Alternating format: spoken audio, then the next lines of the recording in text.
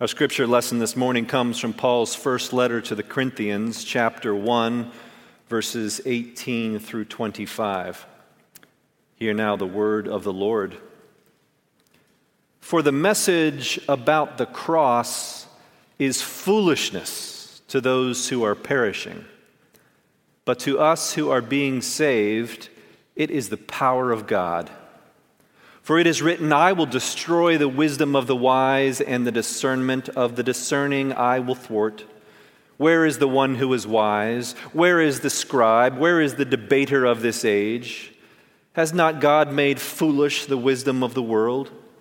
For since in the wisdom of God, the world did not know God through wisdom, God decided through the foolishness of our proclamation to save those who believe. For Jews demand signs and Greeks desire wisdom, but we proclaim Christ crucified, a stumbling block to Jews and foolishness to Gentiles. But to those who are the called, both Jews and Greeks, Christ, the power of God and the wisdom of God. For God's foolishness is wiser than human wisdom, and God's weakness is stronger than human strength. This is the word of the Lord. Thanks be to God. Would you pray with me? Gracious and holy God, I pray now that you would pour your Holy Spirit through me, that these words might truly become your living word to your people. And I pray that you would open up each of our hearts and minds that we might receive that word exactly in the place that we need to hear it. For we pray this in the name of our King who conquered the grave, Jesus the Christ. Amen. It was a difficult morning, to say the least, for the women who got up early on Sunday and made their way to the tomb of Jesus. After all, they had believed in him. They had followed him all the way from Galilee, sure that he was the one who would redeem Israel, the one who would save them all, the one who would take all that was wrong in their world and make it right. And as they stumbled their way along to the cemetery, remembering Jesus' words, I am the light of the world, the darkness seemed to mock their faith, laughing at their foolishness. For as everyone knows, darkness always wins in the end. Death comes for us all. It doesn't matter who you are. It doesn't matter what you have done. A day is going to come when the Grim Reaper blows the whistle on your life and says, you, out of the pool. And the story of your life will be over. To believe otherwise, as Christians happen to believe that the death is not the end of the story, well, that's just foolishness, isn't it? There was a story that is told about an event that took place during the decades after the Bolshevik Revolution in Russia. One of the most powerful members of the Communist Party was speaking to a huge crowd on the subject of religion. For an hour, he took apart the Christian faith. He ridiculed it. He mocked it. He called it the opiate of the masses. He spoke until it seemed as though the whole structure of belief was in ruins. By the end of his speech, the crowd was cowed and beaten. The communist lecturer paused before summing up as his audience listened fearfully. Therefore, he said, there is no God. Jesus Christ never existed. There is no such thing as a Holy Spirit. The church is an oppressive institution, and anyway, it's out of date. The future belongs to the state, and the state is in the hands of the party.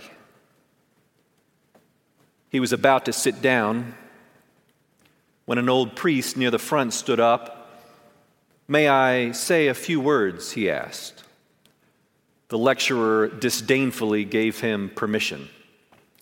The old priest turned, looked out over the people, and shouted, "Christ is risen!" And as one, the crowd surged to their feet, and with voices like thunder, they roared back, "He is risen indeed." For you can be sure that no matter what is going on in the world, no matter who is currently in power, no matter what the economy is doing, no matter what pandemic has shut everything down, the resurrection has not been canceled. But let's at least be honest. There are many valid criticisms of the Christian faith that make it difficult to believe.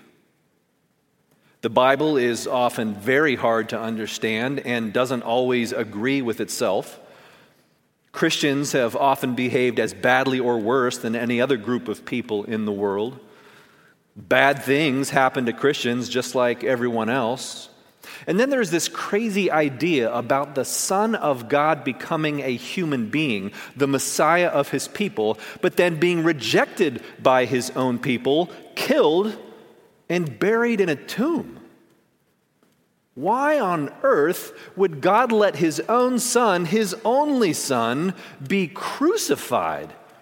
And then to claim that this was how the world would be saved? It's ludicrous, or as Paul would say, foolishness. Actually, the Greek word Paul uses here is moria, which is where we get the word moron from. And you'd have to be a moron to believe this stuff, right? I mean, how can the cross be the means by which God brings salvation to the world? Well, maybe because the cross was not the last word on the story of Jesus. Friday may have been a day of pain and suffering and disappointment, a day when darkness reigned in all of its hideous glory. But it was now Sunday, the same day when God first spoke creation into being, when light and life burst forth where there once was only darkness. I guess we shouldn't really blame the women and the rest of the disciples for not seeing it coming. After all, they had no Easter liturgy to remind them that he is risen indeed. And everything in their world shouted that it was foolishness to expect anything other than an occupied and sealed tomb. For as they all knew too well, when death opens its mouth to speak, the conversation is finished. The game is over, for death always gets the last word. Or so they thought.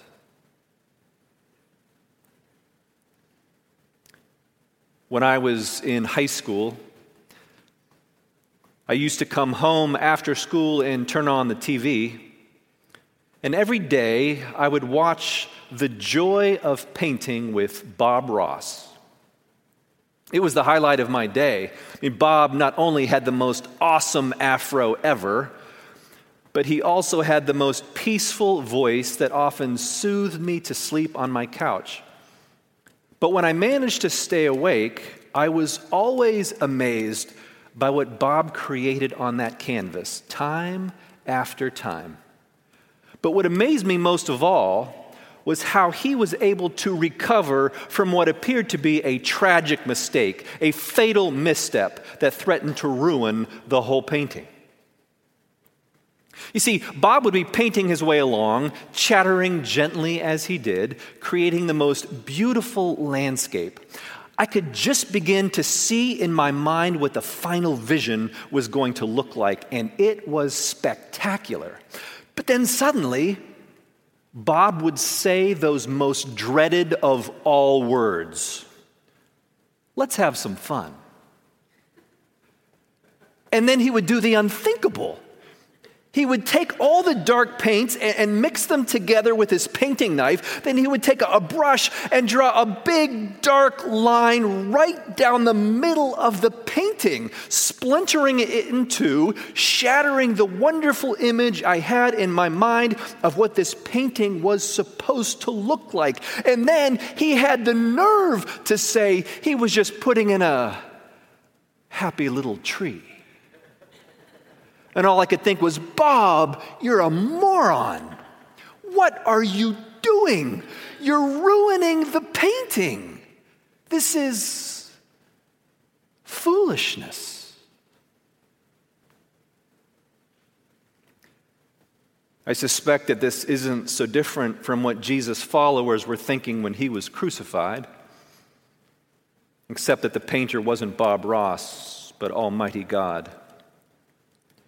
For in the life of Jesus, God had begun painting the most incredible masterpiece called the kingdom of heaven, a kingdom of peace and mercy and justice and love. And it was more spectacular than any of them had ever imagined possible. It drew them all in. It inspired their imaginations. It gave them courage and filled them with hope.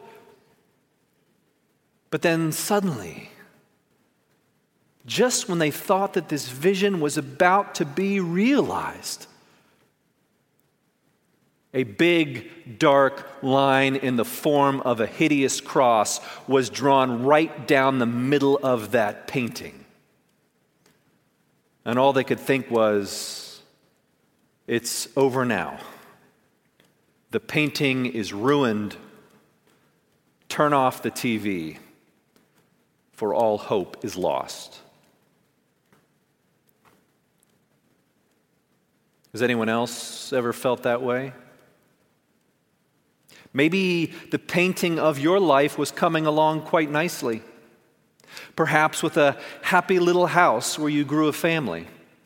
Perhaps with some towering mountains or a glistening ocean where you love to spend your vacations. Perhaps with the bright sun shining down as if in homage to all your hard work and success. Perhaps with some birds soaring up into the clouds which protected the great dreams you had for your life. But then one day, a big, dark line appeared right in the middle of the painting. Maybe it was something you did. Sometimes we create our own dark lines through our mistakes and bad decisions. Or maybe it was through no fault of your own. I mean, sometimes other people draw ugly lines on the canvas of our lives. And sometimes life just happens and accidents occur. And maybe you lost your job, or you were giving a sobering diagnosis, or you didn't get into graduate school, or someone hurt you so badly and you've never gotten over it. Maybe your child got into trouble, or your spouse walked out on you, or your loved one was suddenly taken from you. Or maybe the coronavirus struck and all your wonderful plans were canceled. Whatever it was, it seemed as if the story of your life had received a fatal blow from which it would never recover. And all you could think was, God, what are you doing? The painting is ruined. This is when the hope of the gospel, which we proclaim on Easter morning, seems most like foolishness to us. For it is in moments like these that the darkness whispers most persuasively, I always win in the end. But it is precisely in these moments in life that I have found the painting of Bob Ross to be so helpful.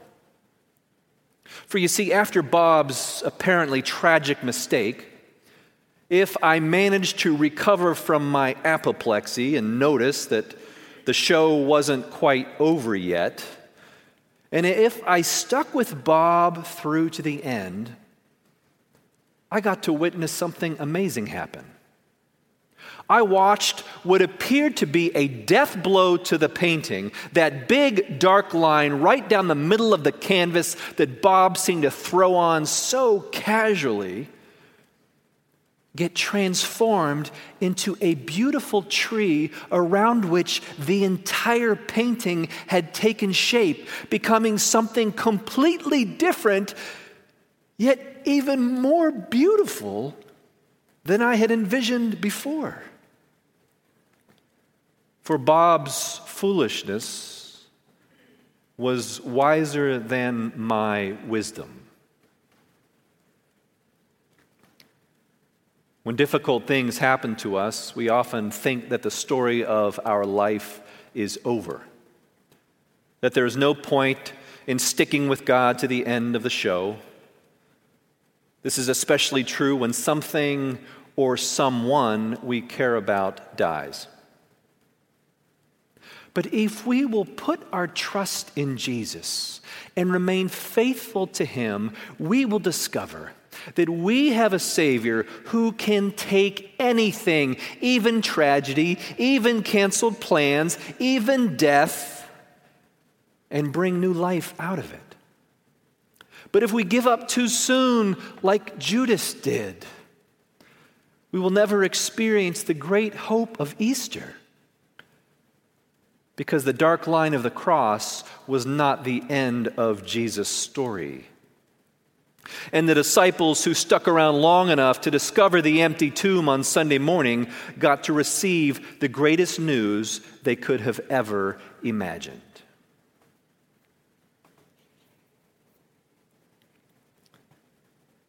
In the days prior to electronic communication or 24-hour news reporting, news of great occasions had to be passed on primarily by word of mouth.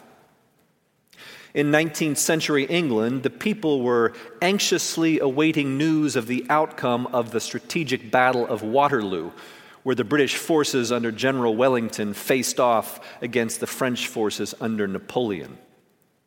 A signalman was placed on top of Winchester Cathedral with instructions to keep an outlook on the sea.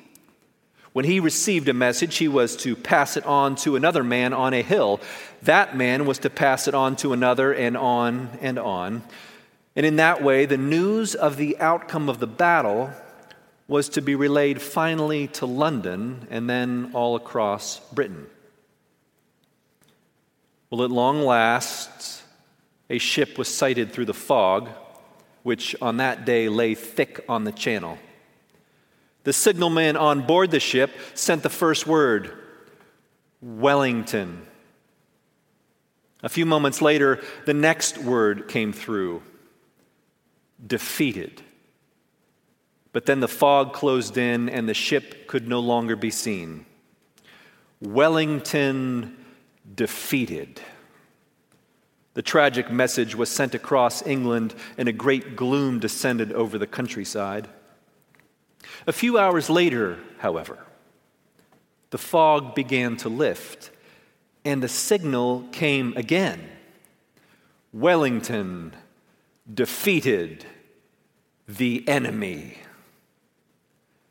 Now the full message went racing across the country again, but this time the nation rejoiced.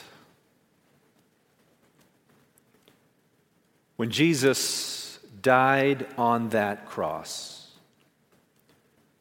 it seemed to all of his followers that the story was over, the dream was dead, as the darkness proclaimed through the fog of their grief, Jesus defeated. But on that Easter morning, the fog was lifted, and they realized that the show was not over yet. And the message they had heard on Friday was incomplete. And now they discovered the whole truth, the greatest truth in all of history, that Jesus defeated the enemy. For against all hope and expectation, despite the big dark line of the cross that seemed to put an end to the painting of salvation, he is risen indeed.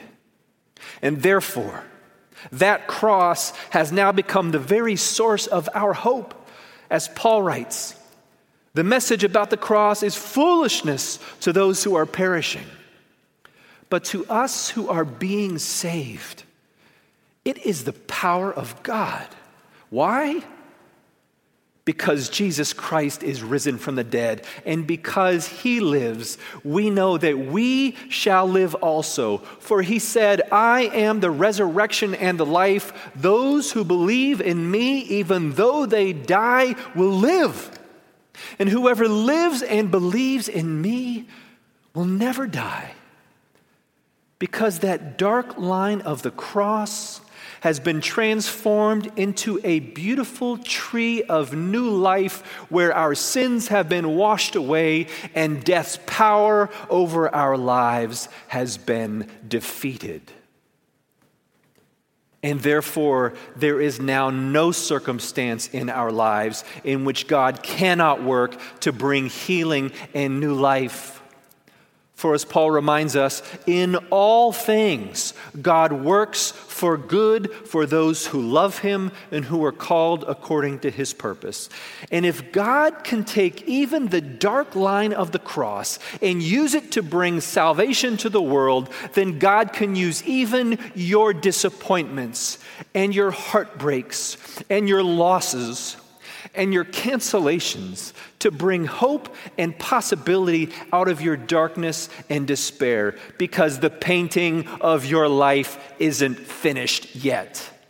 The divine painter is still at work, transforming even the darkest of circumstances and the biggest of mistakes into miracles of beauty and grace if we will put our trust in him. Part of our problem is that we have a hard time letting God be God. So often, God doesn't do things the way we think he should. He doesn't often follow our advice and handle situations according to our wisdom. But as Blackaby writes, much of the frustration we experience as Christians has nothing to do with what God does or doesn't do. It has everything to do, rather, with the false assumptions we make about how we think God will and should act. And according to our wisdom, we think that God should prevent all death-like experiences in our lives. But we have a God whose ways are not our ways and whose thoughts are not our thoughts. A God whose foolishness is wiser than human wisdom and whose weakness is stronger than human strength. A God whose preference is to plant a cross and reap resurrection. And through the risen Savior, God is still at work on the painting of your life, bringing light and hope where there only appears to be darkness and death. And therefore, cancer and divorce are not the last word on your life. Alzheimer's and addiction are not the last word on your life. Fear and failure are not the last word on your life. Even death itself is not the last word on your life. For as the Apostle Paul writes, death has been swallowed up in victory. Where, O death, is thy victory? Where, O death, is thy sting?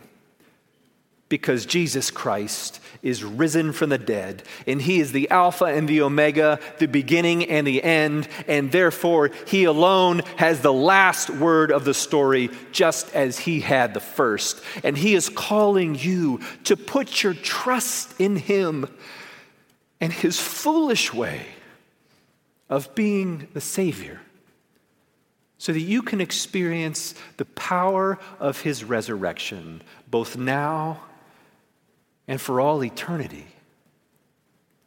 And he is inviting you to pick up your paintbrush and join him in his mission to bring beauty and hope into this world by helping him transform the dark lines on the canvas of other people's lives into, well, you know, a happy little tree that, like the cross, was once a symbol of darkness and defeat, but now roars back. He is risen indeed. In the name of the Father, and the Son, and the Holy Spirit. Amen.